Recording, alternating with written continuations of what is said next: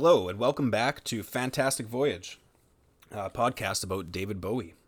I am Jesse. And I'm John. Today we're talking about David Bowie's 1971 album, Hunky Dory. I'm excited to be here. It came up kind of quickly, but we're getting into some really, really good shit now. Yeah, well, this is one of those albums where every time you read about it, or the author or podcaster or whoever, they always start off with like, well, let's begin to try to scratch the surface on this thing. Or, oh boy, we're going to attempt to even begin scratching the surface. What have we gotten ourselves into trying to explain this thing? And I'm almost thinking that too. Like, we're going to leave a lot on the table, I feel. You could do a podcast on this entire record. Or you can do an entire podcast on the record, Right. Not just 2 episodes. There are certain songs that you could do a whole episode on. Yeah.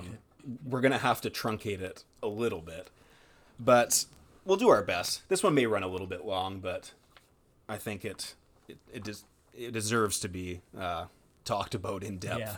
It's funny because, we kind of had a lot of ideas for what we might do as a podcast before we settled on Bowie. I think we always imagined it would just be one episode for each topic or album or whatever it was that we were going to cover. But when we got to Bowie, I think that changed pretty quickly to a side A and side B type thing. We have side B episodes that are like an hour and a half long, and that's just us scratching the surface on a single side. Yeah. Daunting task that we decided to take on, but... So, one of the biggest changes for this album is the exit of Tony Visconti, who's no longer a part of Bowie's band group, just his overall camp kind of thing. Mm-hmm. He didn't see eye to eye with Bowie on Tony DeFries, his new manager. I think I don't know if they just didn't get along or if he didn't like him, he didn't trust him or something. But DeFries has now taken over the managing aspect of Bowie's career, and he got him out of his Mercury contract, and he's now signed to RCA Records, which is a huge move for Bowie. We'll get into DeFries a bit later, I'm sure, but moving to RCA, it really propelled him. They had the money to back him like he's a superstar. It was the Elvis label in the 50s. Right. That's what DeFries kind of saw, was you can be the next Elvis. Well, I think he was like I think why Visconti didn't like him, he was like a bully and a very persuasive talker, kind of a seedy character, right? Mm-hmm. I guess his big pitch to RCA was he went, you guys haven't had anything since the 50s with Elvis. You missed out on the 60s, but you can own the 70s with Bowie. Yeah. Or you can have the Beatles of the 70s. And they began to start to treat Bowie like he was Elvis before he had even started to sell. We'll get into that maybe on the Ziggy Tour episodes when we get into how they kind of promoted him as if they sold him as a superstar before it happened, kind of. They kind of manufactured him. Yeah. They got people to believe he was. Yeah, the label gambled on him, unlike Deerham and unlike possibly Mercury. Anyway, so yeah, that's a huge change. It makes a huge change on the music as Mick Ronson takes over writing the string arrangements from Visconti, although there weren't many strings on the last album because it was all synth. Mm-hmm. But yeah, he takes that over, changes the musical direction for sure. And we have a new character, the official formation now of the Spiders from Mars, I suppose, although they're not called that yet, I don't think. It happens really fast. This transitions into Ziggy like overnight, basically. But Trevor Bolder is now on the scene, taking over bass guitar in the Spiders. Yeah, they tried to get Rick Kemp first before Trevor Bolder. This was a guy who Ronson had recently played with on a Chris Marshall record called Fully Qualified Survivor, produced by Gus Dudgeon, the guy who produced Space Oddity. But allegedly his inclusion was vetoed by DeFries for his receding hairline. It's kind of so Boulder comes in instead, no receding hairline, but gray sideburns. Definitely no receding sideburns. Yeah. So, I mean, maybe they're not the Spiders just quite yet, but for all intents and purposes, they're complete. Yeah. There's actually a really interesting story I'd hinted at maybe our previous episode or the one before, I can't remember, but so Ronson, he was a classically trained musician, right? He couldn't read sheet music, but he was the classic, I'll memorize it and play it perfectly guy, right? And so he needed a kind of a special music teacher growing up. That music teacher was Trevor Bolder's grandmother. But neither of them had any idea that Bolder's grandma trained him until Mick randomly brought it up when they were recording the Ziggy album. Like, hey, do you know this person? You know, Wow. you just have the same last name. And you went, yeah, it's my grandmother. Wow. I didn't know that. That's really cool. Yeah, it's wild. And so, yeah, you kind of alluded to Ronson's arranging on this album. And, you know, he was classically trained to play piano. And I think that classical training kind of comes out on this record. You know, his ability to do arrangements and comes out in part thanks to that training. Right. So, thanks, Boulder. There's not really a name for her either. That story's been told, but we don't know her name. Grandma Boulder. Mrs. Boulder. Granny Boulder, yeah. I guess one more significant addition to the room would be Ken Scott, who produces the album. He was, I guess, introduced to Bowie, and through casual conversation said, you know, I'm looking to get into producing. Ken Scott was an engineer in England since the mid '60s. He famously worked with the Beatles. He was an engineer at Abbey Road. Worked on, I think, pretty much all the Beatles albums, starting with, is it Help? I think Beatles for Sale even. Okay. He was like the co-engineer, and then he like graduated to their like by the White Album. I think he was like engineer, or maybe even Magical Mystery Tour. He was like the main engineer. But so he, through conversation with Bowie, said, I'd love to start recording or producing, and Bowie said, sure, like try it. You can produce my album. And I think Ken Scott said that, you know, he thought, well, Bowie may not ever amount to anything, so this would be a good place to get my feet wet. And, you know, if it sounds like shit, then nobody will hear it. Nobody will notice it. Yeah, I think he said, I think, like it was something along the lines of Bowie started demoing the songs to him, and it was like 2 songs in where he was like, oh, God, like what did I sign up for? This guy won't be going unnoticed for much longer. There's potential for a lot more here. Yeah. And what was the first, I think, well, we'll get into it when we get into the I don't want to start talking about the second song yet. Should we maybe, is that a segue into it, or? Well, I think there's still one guy that we might want to introduce. That's Rick Wakeman, right? Yeah. We didn't mention him, did we? Yeah. No. Well, the pianist is a huge component in Bowie's work. You know, when Garson comes in later, that's very important as well. Typically in rock, or at least in a lot of cases, the pianist will sort of just be like this additional ingredient, like Billy Preston with the Beatles, for example, or what have you. But the keyboard is maybe the single most important instrument on this record. I don't know if you would agree, but yeah, David wrote all of these, or like the majority of these songs, on the piano too, right? He kind of honed and worked on them and demoed them on piano before recording them. So the result is, I mean, it's drastically different from The Man Who Sold the World, which was like more of a band jam album. You know, this one is kind of more in like the singer-songwriter vein. Well, when Visconti moved out of Haddon Hall, Bowie was gifted I think it was maybe a baby grand piano, and he brought it into Visconti's old room, and it became kind of his writing room, and he composed the songs on piano. So yeah, it changes kind of everything. You can just tell that this album's a leap from the last one, in terms of, I guess, just kind of what Bowie's, not genre, but what Bowie sounds like. He goes from he's gone from folk to rock to now, I don't know what you call Hunky Dory, but it's not rock anymore, that's for sure. There's a couple rocking songs, or there's one rocking song on it, but yeah, so big changes, which is the title of our first song. We may as well get into it. Let's get into it. Let's drop the needle.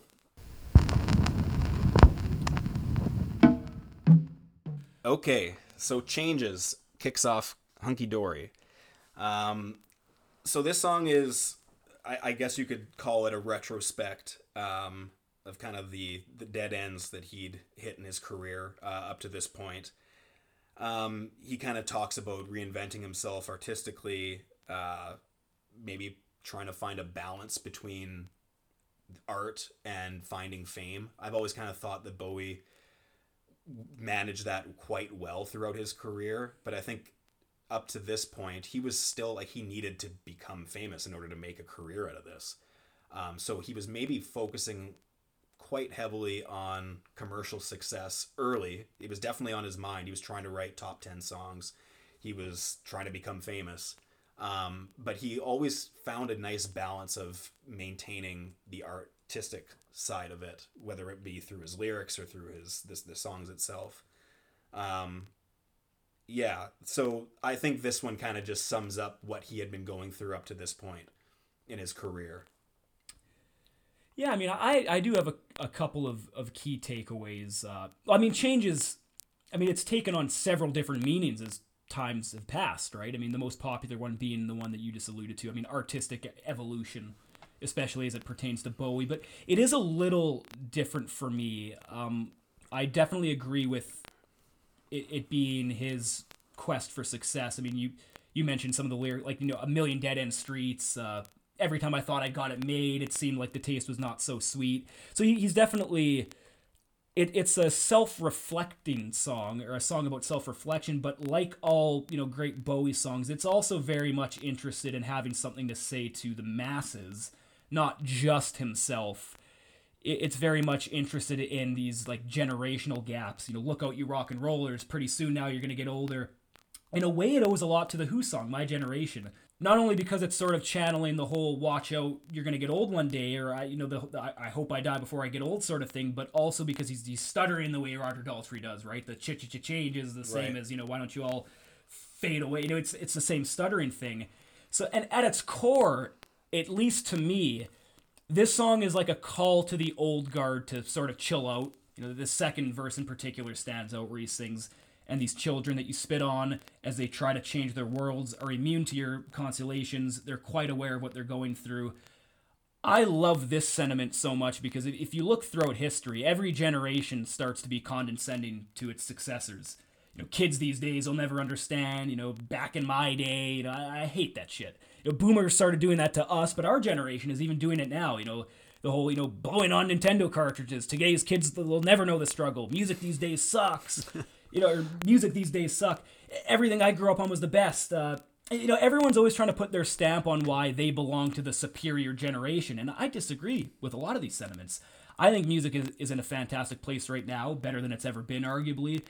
And it's sort of like my goal in life to never become that old man yelling at a cloud. Even if I do grow out of pop culture, which David kind of warns me not to do, don't tell him to grow up and out of it.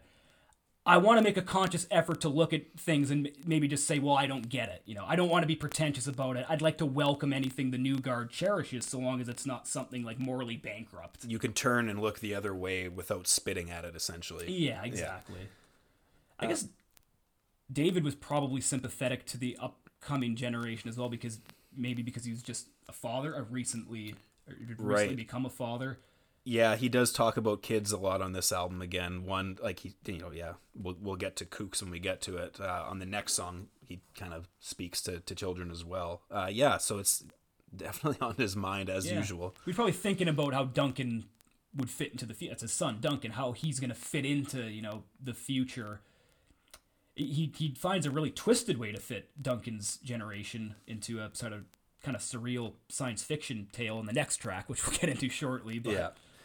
So the song Changes. I guess I'm gonna start this off with this episode off with a bit of a hot take. I'm not really a fan of Changes. There, I said it. It's just, I don't know, something about Changes just doesn't do it for me. In the past, like, I've listened to this album so many times, and at least half of them I've started it with "Oh You Pretty Things." Something about Changes just doesn't do it for me.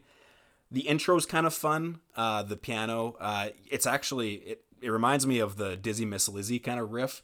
It's the same kind of rhythm riff. And then it kind of just, I don't know, it goes downhill from there for me. I guess I don't like the changes. I see that like in articles about like sports and stuff. Like if they brought in a new coach or something, it'll start like the headline will be like changes or something. Like even Bowie kind of made fun of it later in his career. He said like, "Oh, changes. That's my motto. I'm the chameleon of rock and roll. Look at me." It kind of has that like shallow inspirational quote from Instagram aura to it or something. It kind of makes you cringe or something. Yeah. Well, it's very much like the song Black Tie White Noise with the noise, like it I can't get by it no matter what the rest of the song maybe sounds like.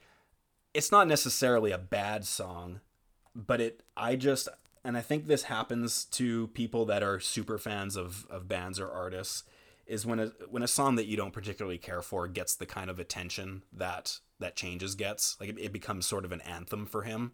Every, montage of Bowie's life, you get Changes in it. It's one of those songs, right? It's in the holy grail of his, big. It's a top 10 in terms of popularity, I would say. Yeah. Maybe not popularity, but it is one of his more popular. It's kind of an anthem, and I think, I don't know, when there's songs on this album that people have never even heard of, that I think are like 10 out of 10 songs, and this one I don't even think is a 5. It just kind of rubs me the wrong way. I mean, I'm being that pretentious Bowie fan today, I guess, but so be it. I definitely like it more than you, I think, but it's still, I mean, it's not one of my favorites of all time. I don't think it holds the record back. Maybe this one's a little bit more fluffy, whereas you compare it to like the likes of Heroes or Life on Mars or Station to Station, some of Bowie's more other well-regarded classics. They kind of pack more of a punch. There's more of a darkness to them. This one's a little cheesier, kind of. The Changes is kind of very fluffy and cheesy, but like it's maybe trying a little too hard to be inspirational. I like the it shows up again, and you've been around. It's a song on Black Tie White Noise. He says,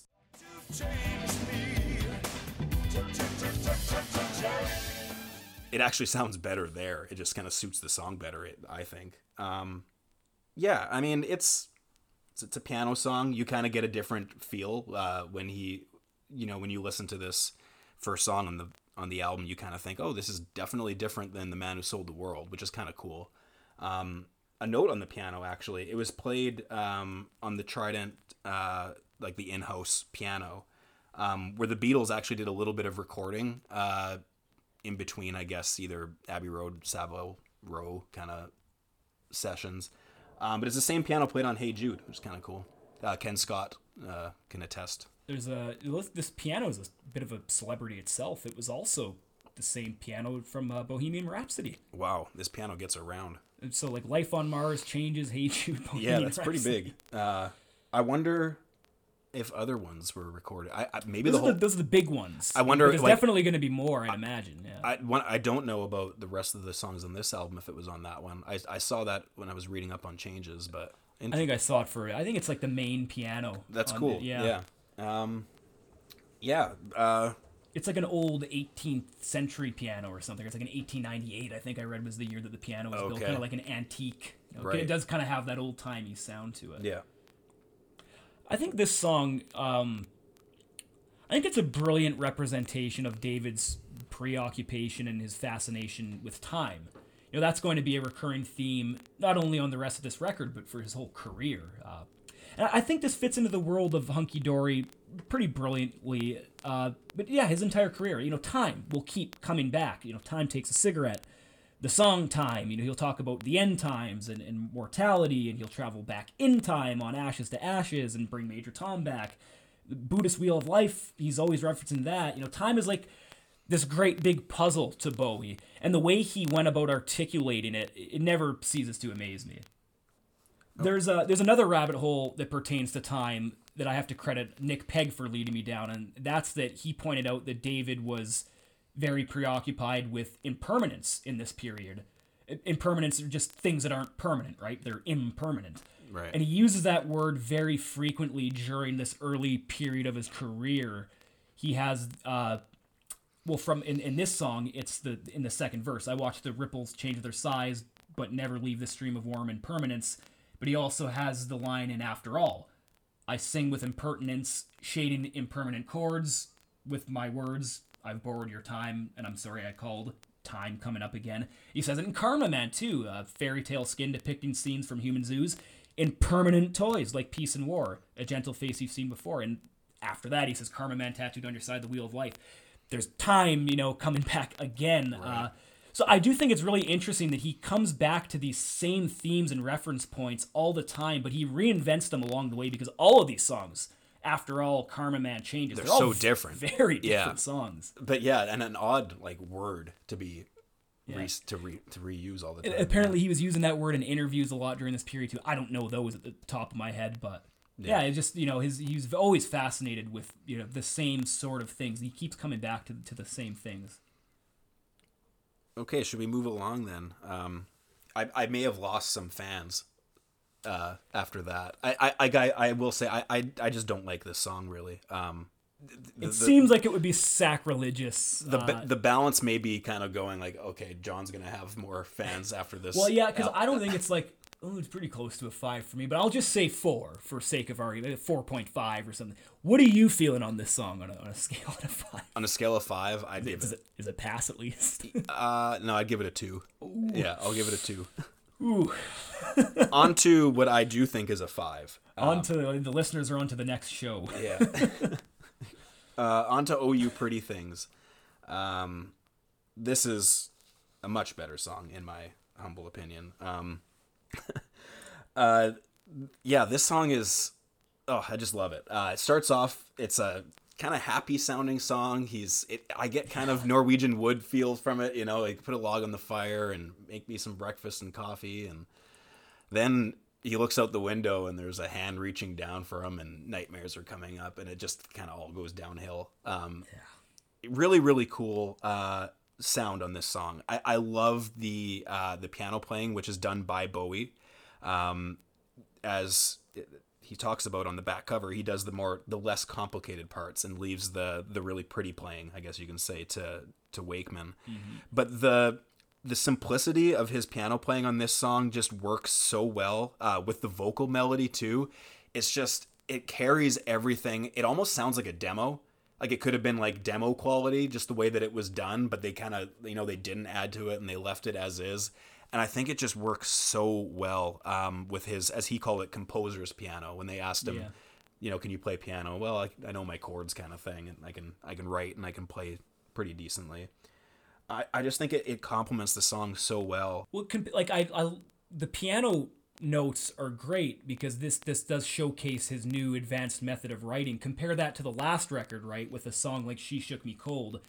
Well, I love that song to pieces. I play it all the time, but what separates something like Oh You Pretty Things from that is, or one of the many reasons, is that the vocal and piano melodies are almost fighting with each other, right? Yes. They aren't merely mimicking each other like the guitar and vocals on She Shook Me Cold do. Everything's going do, do, do, do, do, do on that song.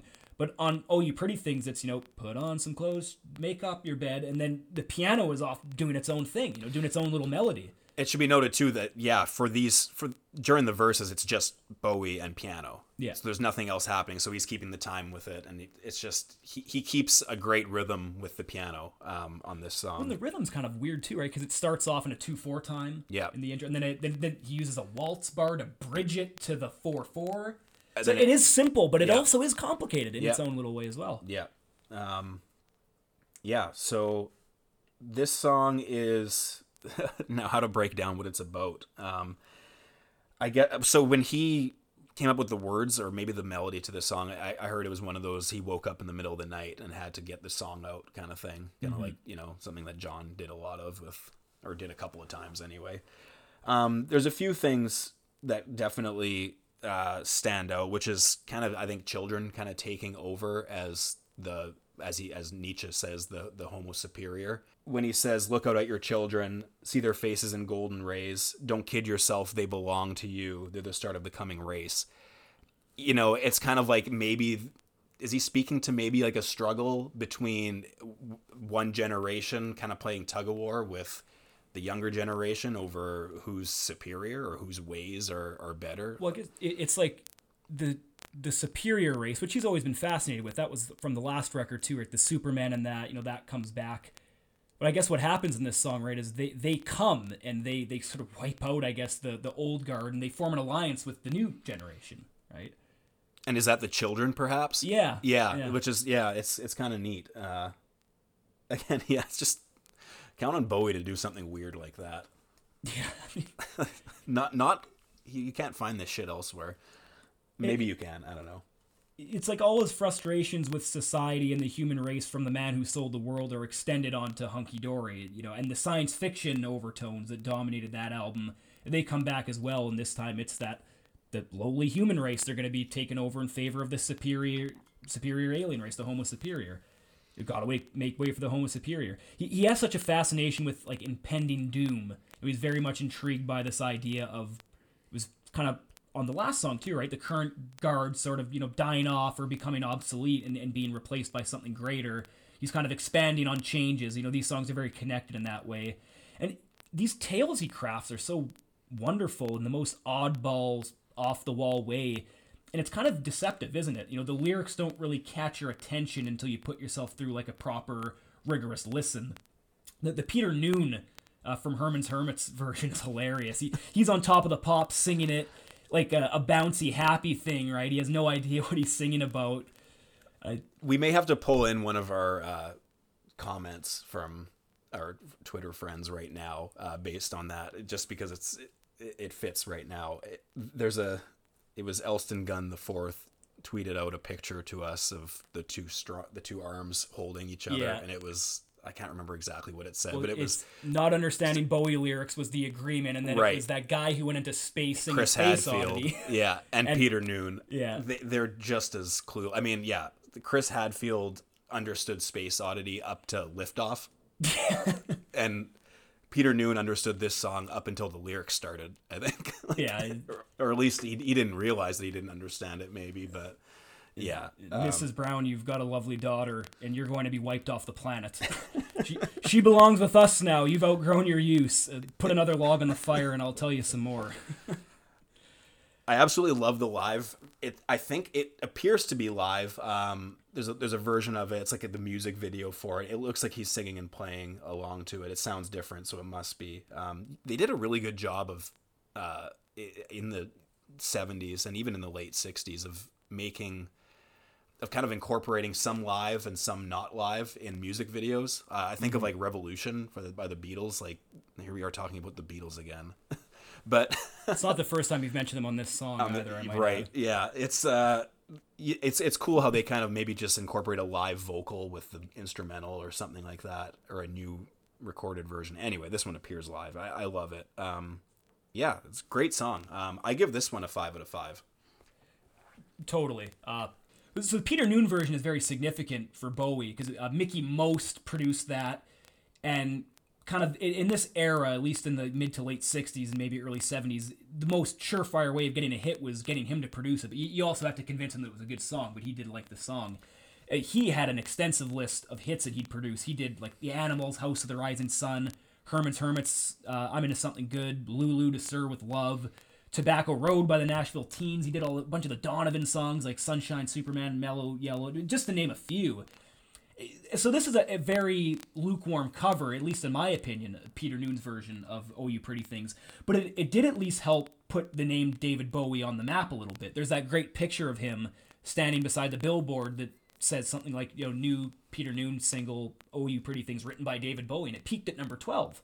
That's kind of a welcome change from all the flops he'd released since Space Oddity, even if he's not singing the song himself. Right. He's at least, his name's getting out there a little bit now, maybe for the first time. A lot of people are kind of, hey, these songs are, some big names are kind of getting into Bowie now. I think it's not insignificant, at least in terms of propelling his career. And that single was well before the album came out. It was the first song he wrote for the album, and I think it was released before the but rest they of even recorded it, I think. Yeah, I think so. Because it came out in like the summer, and this album doesn't come out until November. November, December. It's late. Yeah. I think like November in the UK and then December in the US. Right. Yeah. It makes sense, I guess, that he writes this once again because he just became a father. The next generation is on his mind and how they'll fit into this world. And I have such an amusement with his ability to do everything like on the first take. The way he delivers all these lines, they sound so definitive. Like any other way would sound wrong when in actuality, this was all sort of like a rough draft, right? Well, Ken Scott talks about his vocal takes in depth in a couple interviews that I've seen him do, where he says he just couldn't get over how amazing Bowie was at just coming in, doing a take, and he kind of expected everybody else to get it right the first take too. And sometimes they'd have to say, "Oh, can you do that again?" And he'd be gone already. Like, and it's just, yeah, he was very efficient, and I think it shows in the music because, yeah, he comes in, does it once, and that's great. And I think if you work like that, you put everything into that take, and you're not holding back, you're not trying things out. No, he knows what he's gonna do. But I think Ken Scott also was saying something along the lines of like, yeah, like Bowie was really quick and efficient, and like if something got to like the third or fourth take, like they'd end up scrapping the song. So the guys were like really paranoid. We gotta get this done, or like it's finished. Or Life on Mars. Bowie does it in the first take, and then the guy screwed up twice. It's like, all right, well, it's done. Right. Like, so, Yeah. Good thing that didn't happen with this one. Woody said that in his book too, where he thought, "Oh shit, like it didn't work the first take. Like I got to get it right now, or I'm gonna get sacked because I'm working on like Suffragette City or something, and this song won't exist if I don't." Bowie was always on to one thing and then on to the next as soon as he finished something. And little did he know maybe that there'd be people like us 50 years later dissecting every last detail of these records, which are filled with first takes. We are spending more time talking about these songs than he did recording it. Yeah, just today alone, like the vocal. That's pretty. Yeah, wow. Yeah, he moved on from this album quickly, like before it was even released. They were recording Ziggy before this came out. Yep. Yeah. I think that's what actually secured their deal with RCA. We talked about at the beginning that it's on RCA now, but it's not until they start recording Ziggy that RCA actually goes, "Oh, okay, yeah, we get it. Yeah, we'll sign you. We'll put the album out." Yeah. Yeah. Okay, so a bit of a cool down after "Oh You Pretty Things." We slide into 8-line poem, which is an 8-line poem, kind of wedged between some really cool music. It's a piano with a really cool phaser effect on it. Yeah, it makes a nice atmospheric sound. With Mick Ronson playing kind of like a country western style guitar. This little twang to it. Yeah, sign me up for that. Like that's just cool. It reminds me of like "Oh Sweet Nothing" by Velvet Underground, "Wild Horses" by the Rolling Stones. Those songs have kind of just all recently come out. Yep. Yeah, very much. Yeah, that's a good comparison. I don't really even know what the poem's about. It's about like a cactus and like a dog or something looking up at the sun. I don't know. Well, it's interesting because what kind of animal do you think Clara is? Clara sounds like a cat to me. Yeah, that's what I was gonna say. But you said dog. Well, yeah, well, but he doesn't say if it's a cat or a dog. No, I'm a dog. Like I have a dog named Elvis. But yeah, I don't know. Clara doesn't sound like a dog name. Or if it is, it's a very small dog. Yeah, because he doesn't say. He just says it has paws. Yeah, Clara, like it could be a tiger for all we know. Yeah, I'm more of a dog person myself too, and Bowie definitely used dogs in his art. Diamond Dogs isn't too far ahead, but I guess because this sort of deals with, in my mind, what is like the end result of Pretty Things, where the Homo Superior takes over, that this must be a cat because it's unusual for cats, or rather, it's not unusual for cats to be like this symbol for destruction or like their omens, bad things. But they're sly. Yeah. So they may pull a fast one and create a savior machine or something. I don't know. Yeah, but I do think this is sort of, it is an extension of "Oh You Pretty Things." It says it is on the album, right? Even your copy we were just looking at, it doesn't even count this as track number 3. They just have it as part 2 of "Oh You Pretty Things." Yeah. I kind of look at it as it's the aftermath because it's "Oh You Pretty Things" started with "Look out my window, what do I see? Crack in the sky and a hand reaching down to me." Now the script is kind of flipped, and the tactful cactus by your window surveys the prairie of your room. We started from the perspective of looking out of the house. Now someone else is looking in, if that makes sense. Yeah. I'm so fascinated with how he wrote so open-endedly and invited us to fill in the blanks. I have my reasons for why I thought Clara was a cat, but if someone else thinks otherwise, there's no wrong answer, right? Right. He wrote that way, and especially on the next song. Yeah. There's no wrong answer, which maybe we'll get into unless you had something. Yeah, let's get into "Life on Mars." Here we are. We're at a pretty big song for Bowie. I give up. I don't. Yeah. Where do you start? It's good. On to Kooks. No. So I guess maybe the first thing that comes to mind on this is Rick Wakeman. The piano playing on this song is just incredible. It's just this also the string arrangement. done by Mick. Apparently, he wrote the string arrangement on the toilet in the studio. He went to the bathroom and didn't come out. Yeah, it was written on the toilet. But it certainly doesn't sound like a song written on the toilet. Not at all. No. I wish this is what came to my mind when I was on the toilet. I'm usually just thinking about, I don't know, I wish I didn't eat that or something. not writing the best chord change of all time. Like, yeah. Which one? You know? Yeah, which one? Yeah, I think you said you had something to say about that. Well, yeah, there's that. It was a great clip from the 5 Years documentary. Great documentary. Yeah, highly recommend. Rick Wakeman's just gushing over this chord change. We'll play the clip right now. And this is the first 5 Years documentary. There's also the last 5 Years documentary, which is kind of cool that there's two. So here's Rick. Life on Mars from Hunky Dory was certainly the standout song for me. But it was a challenge in certain areas because of some of the chord structure, because he would lead you down the garden path with quite a bog standard chord structure and then suddenly go AWOL. But her friend is nowhere to be seen. Now she walks through her sunken dream to the seat with the clearest view. Now this is where a classic example of where he throws in a chord that you wouldn't expect. Normally after you'd expect it to go back there, but he doesn't. He goes. But the thing that makes it really clever is he put an E flat in the bass, which just gives it a bass part that you can start to move on. Really clever. So you got. But the film is a sad thing for she's lived it 10 times or more.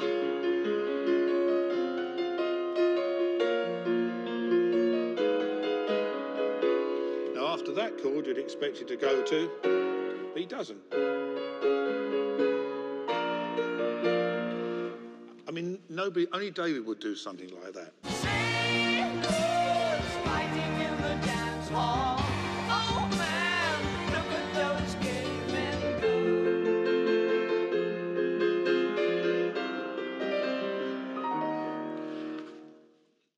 There's a formula you're supposed to follow with chord changes. You expect a song to go a certain way because it makes sense. You anticipate the next chord based on the previous chord. But Bowie had a complete disregard for the rules, didn't he? He goes places that nobody else would go, places that nobody else really ever does go.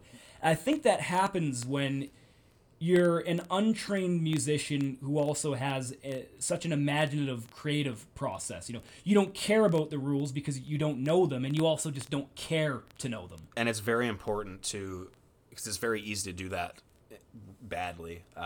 So his ear, I think, is what allows him to do that so successfully and so well. Where he talks about it going to E, he throws in the E flat, the bass note there. It allows the song to climb into something that it wouldn't have been able to climb to. Yeah. Well, it's like I can't think of another song that has more of an inevitable explosion than this one. Yeah. I can't think of anything where it's like you just know it's coming. Yeah. With that first chord change, it's just something's gonna blow up. And sometimes that kind of lets you down a little bit. But this one doesn't because it keeps getting better. Yeah. It keeps getting better. Yeah. This is like, like if somebody told me this is the best song of all time, the most brilliant songwriting of all time, I wouldn't disagree. In fact, I might be the person that says that. And we haven't even touched on the words yet. I mean, we're only just starting to talk about the music. This is one, like if you have a good set of headphones or a good speaker system at home, just turn it up and just get lost in it because it's just do yourself a favor. It's such an amazing song. Okay, let's try to break down what he's talking about here. So there's I've always kind of saw the first little bit as there's a girl who's waiting at the movie theater for a date, and she gets stood up. Yeah. She gets stood up and she decides to go see the movie anyway, but she's seen it before. She's bored. It's not what she was maybe there for. I mean, that's if you take it literally. If that's my literal take on it. what she's doing maybe is insignificant. Maybe what is going on in this planet is insignificant. Maybe this person's wondering if there's greater life elsewhere. It can't be whatever this, Bowie is very, like we were saying earlier, obsessed with, greater being. Yeah. And maybe he thinks that it can no longer be found on Earth. Like whatever he's striving for, whatever he sees coming, maybe Earth isn't the host for this. So maybe he's looking to a different planet for that. Or maybe it's like, I wonder if I'll ever figure out what this song's about totally, but that's kind of where my brain goes. Yeah, I mean, my brain kind of goes with the way the music goes. I mean, it's such a complex song that it's really hard to flesh out your thoughts. I mean, it's a very sad song in spots, right? Yeah. But also optimistic and a very cathartic song. He creates such a colorful and promising sound. It's the type of song you put on where you're a bit down on yourself, but you need that pick me up, and it could bring you to tears. When that chorus bursts through, it's like an espresso shot of serotonin. Right. And I think you summed it up very well. I would agree with a lot of that. The girl with the mousy hair is seemingly let down by life, so she kind of takes refuge in the silver screen because life on Earth is boring. So is there life on Mars? Is there a greater medium of existence? It all fits into David's world of Superman or Overman and wanting to push ahead and seek that something higher, And during the chorus, I feel like I'm in a movie theater or something. And then the movie, when the chorus starts, the movie starts to just come to life. Like I'm being sucked into the film by some like this great pressure. It's just like this cinematic burst of energy. Like have you ever seen the Wise Blood music video for the song Movies? Yeah.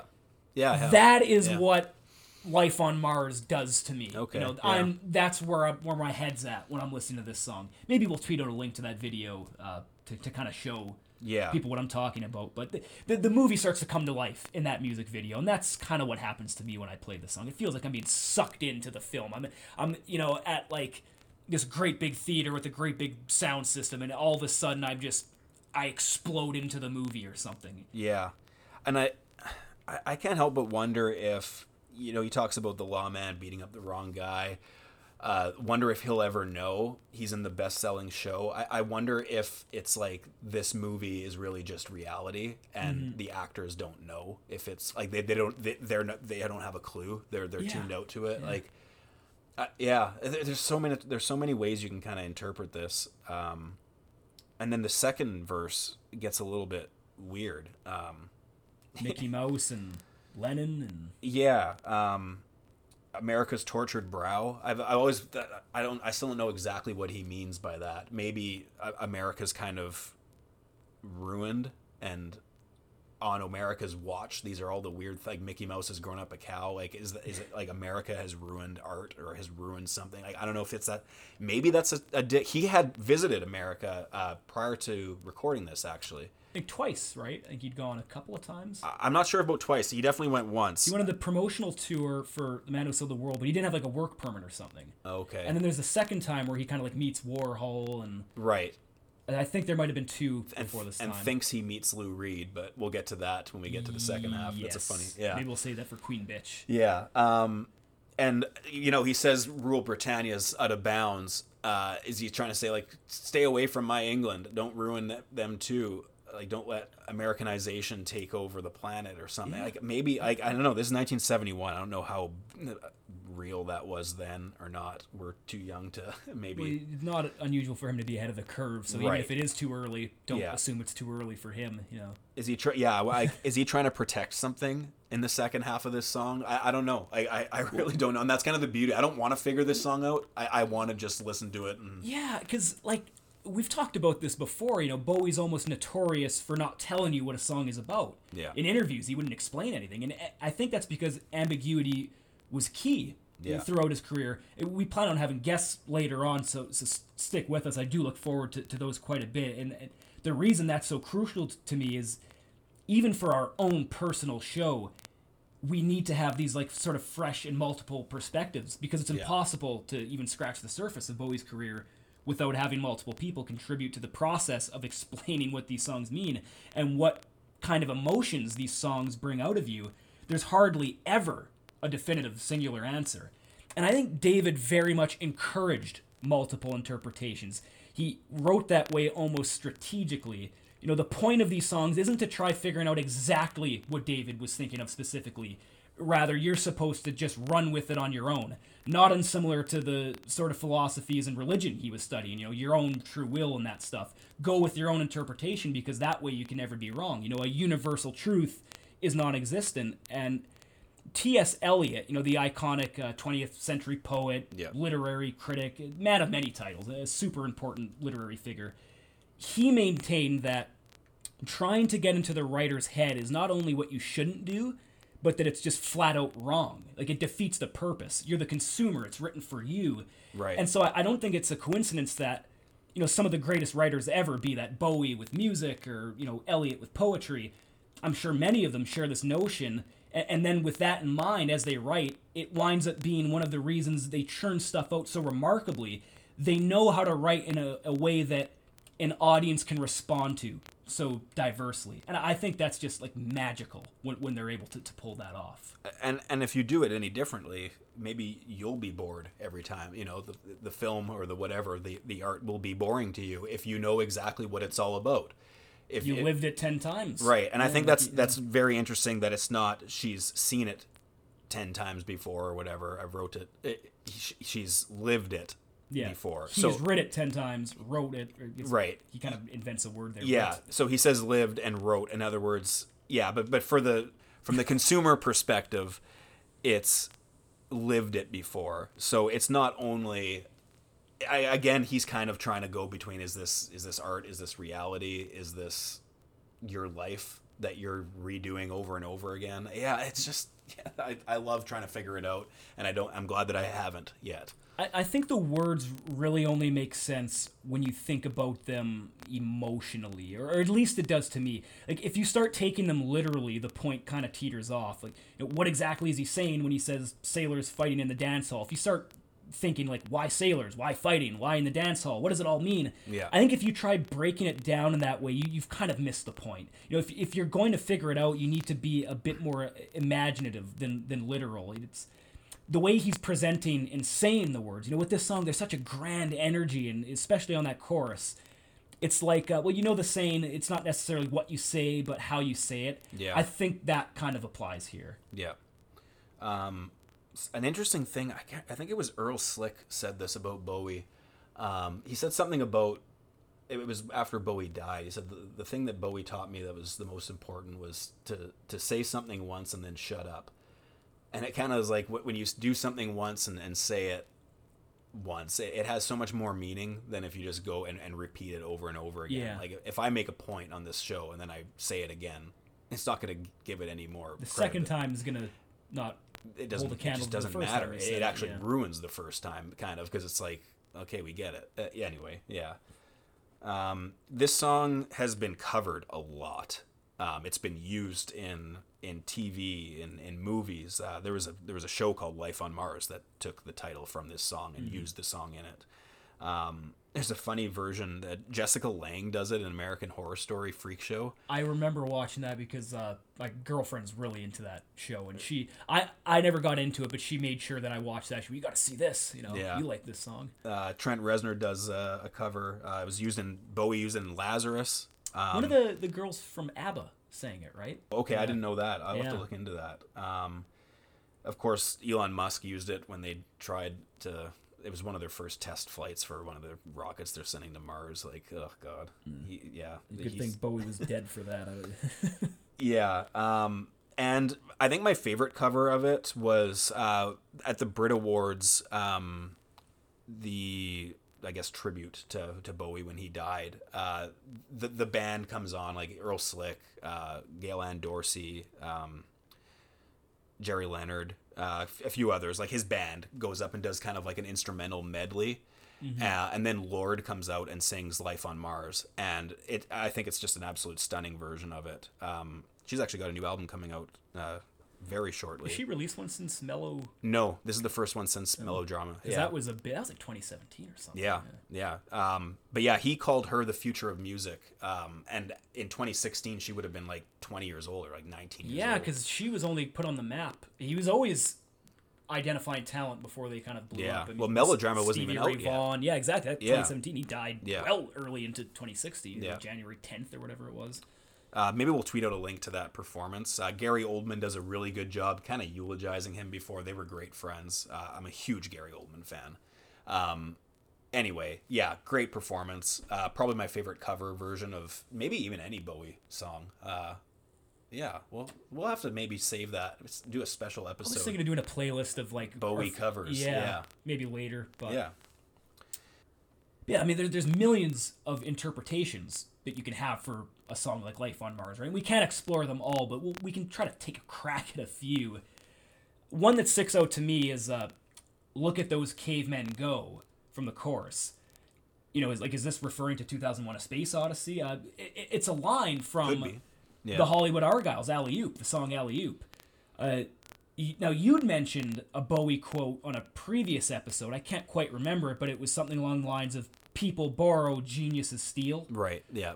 I think this is a great example of that, because Alley Oop is like, it's almost like a silly novelty song, right? And he steals a line from it, but in this context, it's totally reinvented. I mean, for one, it's referring to something specific in Alley Oop. It's actually referring to, look at those cavemen go. Here, it's referring to, well, whatever your takeaway is, right? Yeah. Is it the inferior race? That's what I would think. That, Yeah. you know, he's always preoccupied with on Earth. Yeah. He's forever talking about Overmen and the superior race and that. Are they the life on Mars? Is he calling us regressive beings, cavemen? That's what I think. Yeah, we're now the cavemen. Yeah. Is he referring to the cavemen from the Kubrick film? Both, you know. And these are just interpretations that we've pulled in a matter of a few seconds. I have to imagine there's been thousands of others. And so when you say geniuses steal, I think this is the sort of thing you were referring to, because it's just a simple little line he took, and now it's spiraled into whatever the hell anyone wants it to be. Yeah. But it's the same line, but the way he used it makes it have a million different... I don't know how he's able to keep doing that throughout his career, but he manages to keep doing it. He takes the core verse structure of this song to levels that My Way never reached. The song that this is based off, it's he says what on the Ode to Frankie or something on the back cover. Inspired of this by album. Frankie, I Inspired think. by Frankie. Yeah. Yeah. One thing I don't really like about the music video, it's a really cool look that he's got, that they did it after... Shot it in like 73. Right. Yeah, they did it quite after the fact. Ziggy's doing it, yeah. They play like a different version of the song that has it's stripped down, and like the arrangement's totally different. It sucks. Like, it doesn't suck. It's still a great song, but it doesn't do the studio version justice. And it's kind of disappointing that, like, when you go on YouTube and you see, like, you know, the one that's got however many million Billion probably. plays. I bet you it's hundreds of millions. Yeah. Yeah. It's 300 or something. It's an inferior version of the song, and that stuff like that just kind of gets under my skin a little bit. But I don't know. I'll have to live with it, I suppose. Bowie could live with it, so I'll have to. I love how at the end of this song there was a phone that goes off. Ringing. Like, I guess it was apparently on the piano in the studio. That Right. was just, it was for like the session musicians to call people up and ask, hey, do I have a session booked later this evening, 5 p.m. Right? Okay, perfect. I'll be there. That sort of thing. And it was outgoing calls only, like no incoming calls. Right? Nobody knew the number, but somebody just happened to call it by mistake in the middle of like the second take or whatever it It was. was a UFO. And so Ken Scott, he wasn't a fan of outtakes, so he never kept them. If they had to move on to another take, he would rewind the tape back and record over the outtakes. And I guess when he started overdubbing the strings on the outro of the final take, it was the last thing they added to the song were the strings. When he starts overdubbing them, when the completed track ended, the end of the take before it was still there, right? Right. And it just happened to be like the exact second or seconds leading up to the phone ringing. And so they just decided to leave it in. Ronson was apparently swearing because the take was really good. And I guess it probably would have been the one that they wound up using had it not been for the phone going off. And I guess he was, at least in Ken Scott's memory, very upset. And they had to kind of edit the swearing out. But they're trying to get this played on the BBC and that. And it would never fly with what Ronson was saying, but I can't picture Ronson mad. He seems like I've seen him interviewed, and he's such a late. I guess, you know, when you're at work, it's a bit different, but yeah, that's cool. I do love the way that phone, like that the outro works too. I just love the way it sounds. Like it's coming from a distance almost. Like it sounds like you've drifted off into a dream or something. I can't pinpoint exactly what it's doing, but I think that it's essential to the song. You know, it's like the movie just kicked your ass, and now you're standing outside the theater, or you're not in that dream anymore. You know, maybe you're just waking up. You know, the phone kind of sounds like an alarm clock. You know, whatever the world of life on Mars was, you're not in it anymore, and it's now sort of like this distant memory. Yeah, you were never even in a movie theater. You were in your room the whole time. Yeah. But yeah, listening to this song. Okay, so on to Kooks, the next song. This is I would call this a great filler track. It's a song that he wrote. I read that it was right like when Zoe Bowie was born. He got a phone call. It was kind of funny because different times he wasn't at the hospital. Yeah, right. Men weren't that wasn't a thing in 1970. Yeah, he was listening to Neil Young, and it is kind of a, you know, it's an acoustic-y song. I can see Neil doing this maybe. Yeah. Well, I have to imagine that it was after the Gold Rush would have been the album he was listening to, because that would have been 70. It was that came out in like 70. It would have been the most recent Neil record at the time. Yeah, and it's a bit reminiscent of the horns on a track from that album called Till the Morning Comes.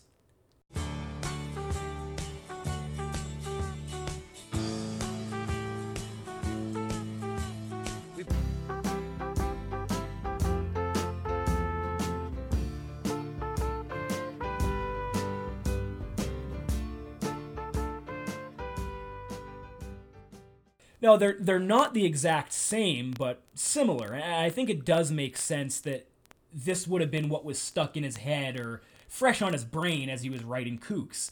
And not only that horn part specifically, but even just the happy-go-lucky nature of the tune itself. It has sort of a jaunty piano line and a quirky, whimsical, lullaby-esque quality to it. It's one of the, like, you know, how Paul would sneak on a granny on your knee type piano song to an album. Yeah. This is that. Yeah, he was kind of really into Neil. There's also the track Bombers, which was written and recorded around the same time. Yeah, he channels Neil on that track as well. He sings "Old Man Sitting in the White Sand" on that song, not unlike "Don't Let It Bring You Down," also on After the Gold Rush, where Neil sings about an old man lying by the side of the road. So I think he was kind of into that record at this time. He covered a Neil song much later on Heathen, too. Yeah, and you just got me that record for my birthday, actually. Yeah. He does "I've Been Waiting for You." Yeah, great That's from version, Neil. too. That's from his debut, right? That's from the '68 record, I think. I can picture the cover. Yeah, it's self-titled, right? Yeah. Another thing I love about this song is the key change at the end. It goes from D to E.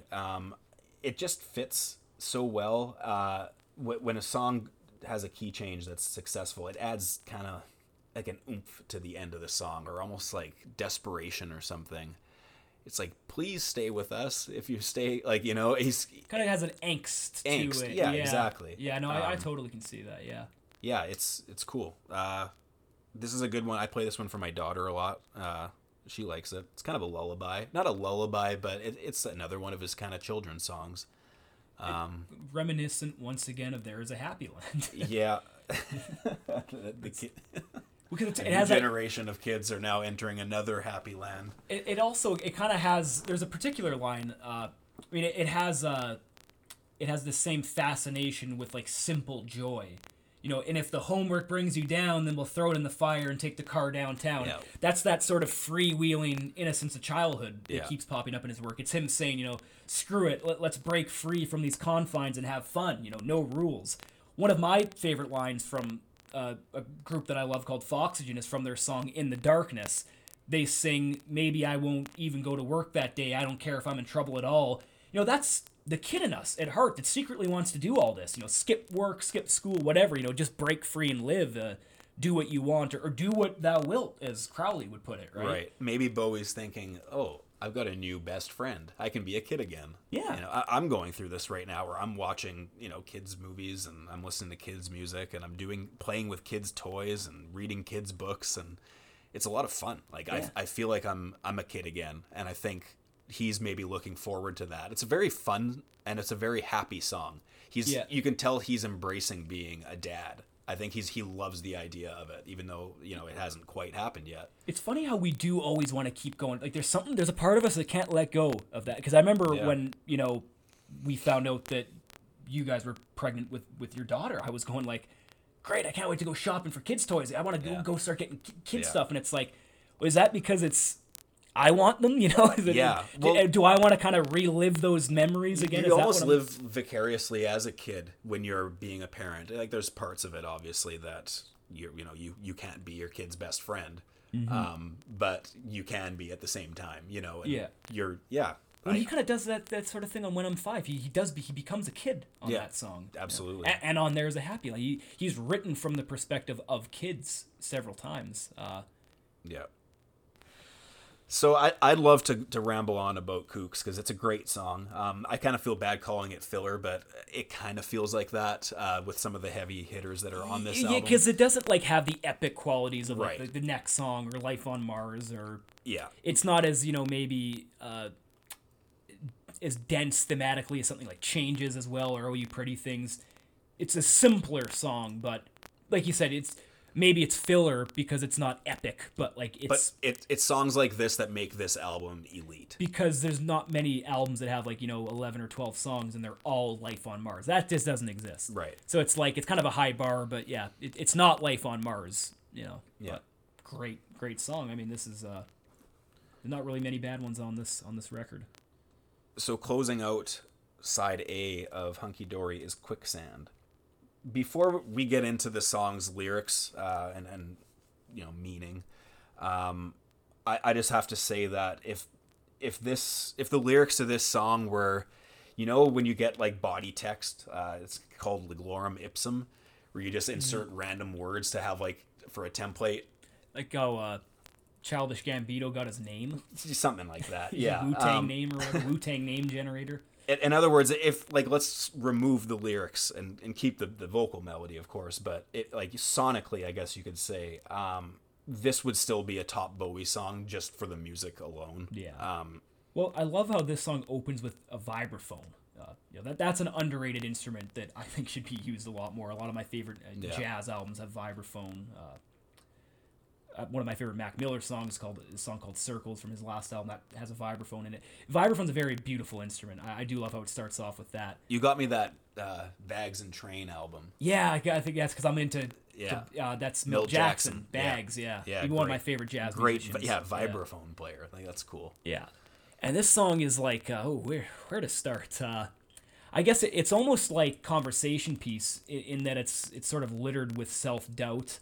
Woody had a great quote on this song where he said, "It's a depressing song, and you have to play it with that kind of downbeat attitude and feel the emotion behind it, the feeling that you were losing and you were useless, but get the parts right." I think that's very true. I mean, he's telling us straight up, don't believe in yourself. You know, like, yeah. I mean, I've always kind of interpreted the don't believe in yourself as more in like, it's not like don't believe that you can't do anything you put your mind to. I think it's more so about belief in general. Mm-hmm. And like, I think, you know, I think people spend a lot of time wondering what they believe in or what they don't believe in or trying to figure that kind of stuff out. And I mean, maybe it's a waste of time. Well, is he saying here the knowledge comes with death's belief? Is it do you figure it out when you're dead? Right, yeah. Because he's into Buddhism, he doesn't believe that you actually die, right? Yeah. That's one of the most incredible lines in music. Knowledge comes with death's release. That's incredible. That's the next Bordeaux, right? Which he mentions in this song, and you know, tell me about it there. You know, that's where we figure it all out almost. You know, that's the between stage. Well, I think he says if I don't explain what you ought to know, you can tell me all about it. Yeah. But I think so. That is the time in between, like reincarnation, between two lives. It's somewhere in that Buddhist wheel of life that he's always mentioned. Yeah, right? I think it's like a transition period where you've died and now you haven't experienced rebirth yet, but you're in Bardo, which it's like you experience phenomena or something, and I think maybe you have an awakening, and like. If I haven't explained it to me, you can explain what happened to you during that. You know what I mean? Like, because it's your interpretation, it's your path, it's your it's beautiful beautiful philosophy. Well, it's funny because this song it's kind of bipolar. Like it's beautiful in spots, but then it also has like a darker twist to it in some spots. You know, it's more of like a sci-fi thing with some dark references. You know, he's sitting in a silent film. You know, that's another recurring, you know, theme of Hunky Dory. You know, the films. But in this film, it's displaying some almost disturbing images, right? Like Himmler's sacred reality he mentions, and you know, the Silver Screen was maybe a little more hopeful in Life on Mars. You know, this one it has some more darker reference points. And it's a really complicated song, and more than anything, I view this as like a glimpse into the mind of a scatterbrained 20-something-year-old whose mind is going at a mile a minute. Yeah. You know, there's references here to Nietzsche's Superman again, Crowley, Churchill's Lies, Himmler. You know, we don't really know it yet, but this is really a man on the brink of kind of losing touch with reality. It's eventually, you know, he's trying to cram all of these ideas into performance art, and he goes a little bit mad in the process. Not quite yet, but it's on the horizon. Well, when he says, and it's one of the most beautiful lyrics, when he says, "I'm sinking in the quicksand of my thought, and I ain't got the power anymore." It's he's struggling. Like to be. I've dealt with that a lot in over the past few years. I find a lot of the times my brain goes a mile a minute, and I have so many hobbies and so many things I'm reading or listening to or whatever is on my mind, and sometimes I feel like I can't keep up, and my brain is just spiraling out of control, and I kind of have to just chill out and, you know, kind of take a step back a little bit. And I feel like he's in a similar spot. So I've always kind of actually felt I can relate to Bowie here, which is something that I can't always do when I listen to his music, as much as I love it. I don't always find it 100% relatable, but this one I do. So it kind of has a special, I have a special connection to it in that way. I love his delivery of that line the last time through. The way he says, "And I ain't got the power anymore." He has more. It's got like he's surrendering. I find suffering to it. Yeah. I was trying to figure out. I'm like, he kind of sounded like Elvis almost, but no, it's not Elvis, because Elvis would be more enthusiastic. I don't even know what it's him. He's just sounding like a defeated. I've always thought of it as he's surrendering to the quicksand. Yeah. You can tell me all about it on the next photo. I'm sinking in the quicksand of my thought, and I ain't got the power anymore.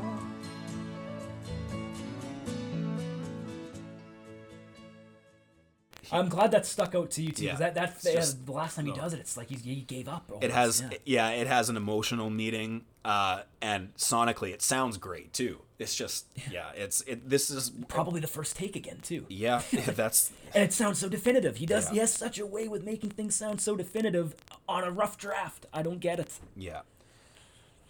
The third verse is the one that stands out to me, where he says, "I'm not a prophet or a Stone Age man, just a mortal with potential of a Superman. I'm living on." I feel like what he's saying there is like, don't take anything from me. Don't take what I'm saying as gospel. I'm just doing my thing. I'm just a mortal, but on the path that I'm searching for, I have potential to be happy, or to carve out a path that works for me. But then he continues on to say, "I'm tethered to the logic of Homo sapien. Can't take my eyes from the great salvation of both bullshit faith." And I think that's where he's going, like, but I'm only human, and it's almost like he's maybe viewing faith as like a train wreck that he can't look away from. Yeah. And he's going like, you know, like maybe I'm crazy for not doing what everyone else is doing. Like I feel like there might be a little bit of struggle. I maybe not to the point where he's reconsidering, but I think he's kind of thinking to himself, but wait a minute, I am only human here, and I'm tethered to what my body can do and what my mind can do, to the logic of what Homo sapiens as I've been created as can do.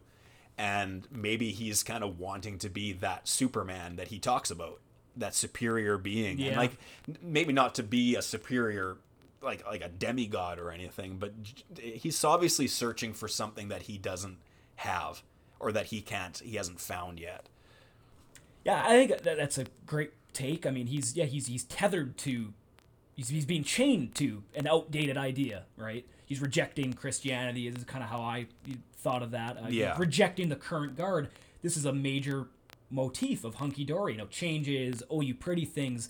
This all ties together. I think if you didn't write Bewlay Brothers Last Minute, I think you would have closed the album with this, because I think it sums a lot of the themes of Hunky Dory up quite well.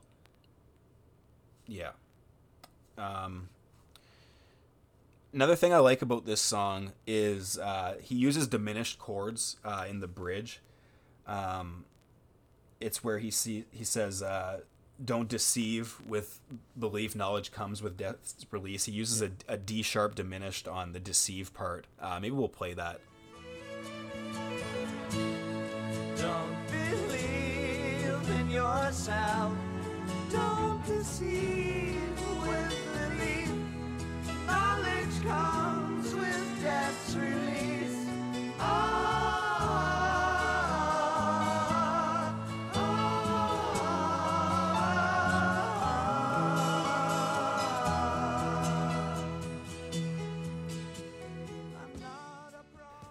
And then again with the ahs, it gives it just this mood that you can only do by using chords like that. It just really, really well executed. I love the sound of it. Ahs are great too. I mean, does that remind you at all of like All Things Must Pass almost? Like, a little bit. Because I almost look at this. Like, this song is like maybe what George Harrison's All Things Must Pass would have sounded like without Spector, because Ken Scott engineered that album. Yeah. I think it might have been one of the last things he did before producing Hunky Dory. I think it was, yeah. Well, and he overdubbed multiple guitars on this song. Yes. Which is what they did on All Things Must Pass with Phil Spector, who was famous for overdubbing multiple instruments of the same instrument to create the wall of sound. Ken Scott's almost like the unsung hero of this song, because he used a great technique with those 5 guitars, right? There's 5 of them, which is nuts, but he also had it so that like they would grow and expand and then shrink back into one. There's a clip that I wanted to play of him explaining that. Okay. And we'll play it here. You can hear the story firsthand. We recorded the basic track. David played acoustic when we did it, and as soon as we'd finished, I said, "Okay, I now want to record. I want you to play it 4 more times on acoustic guitar." Because I just, as we were going through it, I just had this idea of how I wanted the acoustic to sort of grow apart and then go back to a single one, just of various parts up until everyone else comes in. I wanted to be a moving part of the thing in the stereo point of view, which came, I guess, from the acoustics on All Things Must Pass. And so those moving parts, I think it sort of gives Quicksand like a panoramic quality, which is great because that's sort of a theater quality, isn't it? He mentions moving parts. I sort of associate the idea of moving as a visual element. And I think a big reason David chose Ken Scott to produce him is because they were familiar with each other and already sort of on the same wavelength. And, Ken could really capture the sounds David was after. And Bowie was very peculiar. He always surrounds himself in the studio with the right people, doesn't he? I mean, Ronson, he did the arrangement on this one, and this might have been like his first arrangement, I think I read, or one of them, right? Because this is where he first starts doing arrangements. And it's just the people in the studio that he surrounds himself with. They're almost like the perfect cast. He's like AJ Preller and Fernando Tatis. He's like player and GM. Padres GM, yeah. Just an incredible song. I mean, I guess I'll say this is my favorite song on the album. And I like it a little bit more than Life on Mars. Not a slight on a couple other songs on this album that I like a lot too. But yeah, this is top tier for me. One of my favorite songs of all time. I can't wait to touch on this song's inclusion on the Earthling tour. Yeah. When we get to that. He performed it during the final leg of the Ziggy tour, I think, which would have been like 73. And then he doesn't touch it again until the 90s. He kind of had another one of those rediscovering his old masterpieces. And I think he started the tour off with the that was his opener. I'm really, really looking forward to the 90s. And that's like a episodes. drill and bass tour, Yeah, but he does an acoustic thing. Yeah, we're gonna do episodes on the tours. We're not gonna do live albums. We're just gonna talk about the tours in general, and we'll touch obviously on the recordings that spawned from it. But yeah, the selections that he made in the 90s to totally reinvent the songs were great, and this is definitely one of them that he does really, really well. All right, so I hope we've done this side of Hunky Dory justice. I know that when I listen to this back, I'm going to be going, oh shit, I forgot to mention this, and I forgot to mention that, and there's this part that I absolutely love that I forgot to elaborate on or whatever, but I mean, we can only go on so long. Like we mentioned, we could have made this the Hunky Dory podcast, done like 20 episodes. Yeah. An episode per song, an episode per arrangement, the influence of the record. There's just... Yeah. We'll wind up only touching on this record for like a couple of hours. And I mean, how much can you really get done in a couple hours? But like you said, I hope we did enough. I feel like we did the bare minimum at the very least, which is all I feel is reasonable enough to ask of us, because... Yeah, the points that we made today, I think, are just kind of what come to mind, in a week of preparation. I found it really hard to jot down my bullet points on this because it was getting kind of scattered and I had to just streamline it a little bit. Mm-hmm. Yeah, great side to a great album. And we will be back with side B of Hunky Dory next time. I've been Jesse. And I'm still John. Thanks for listening.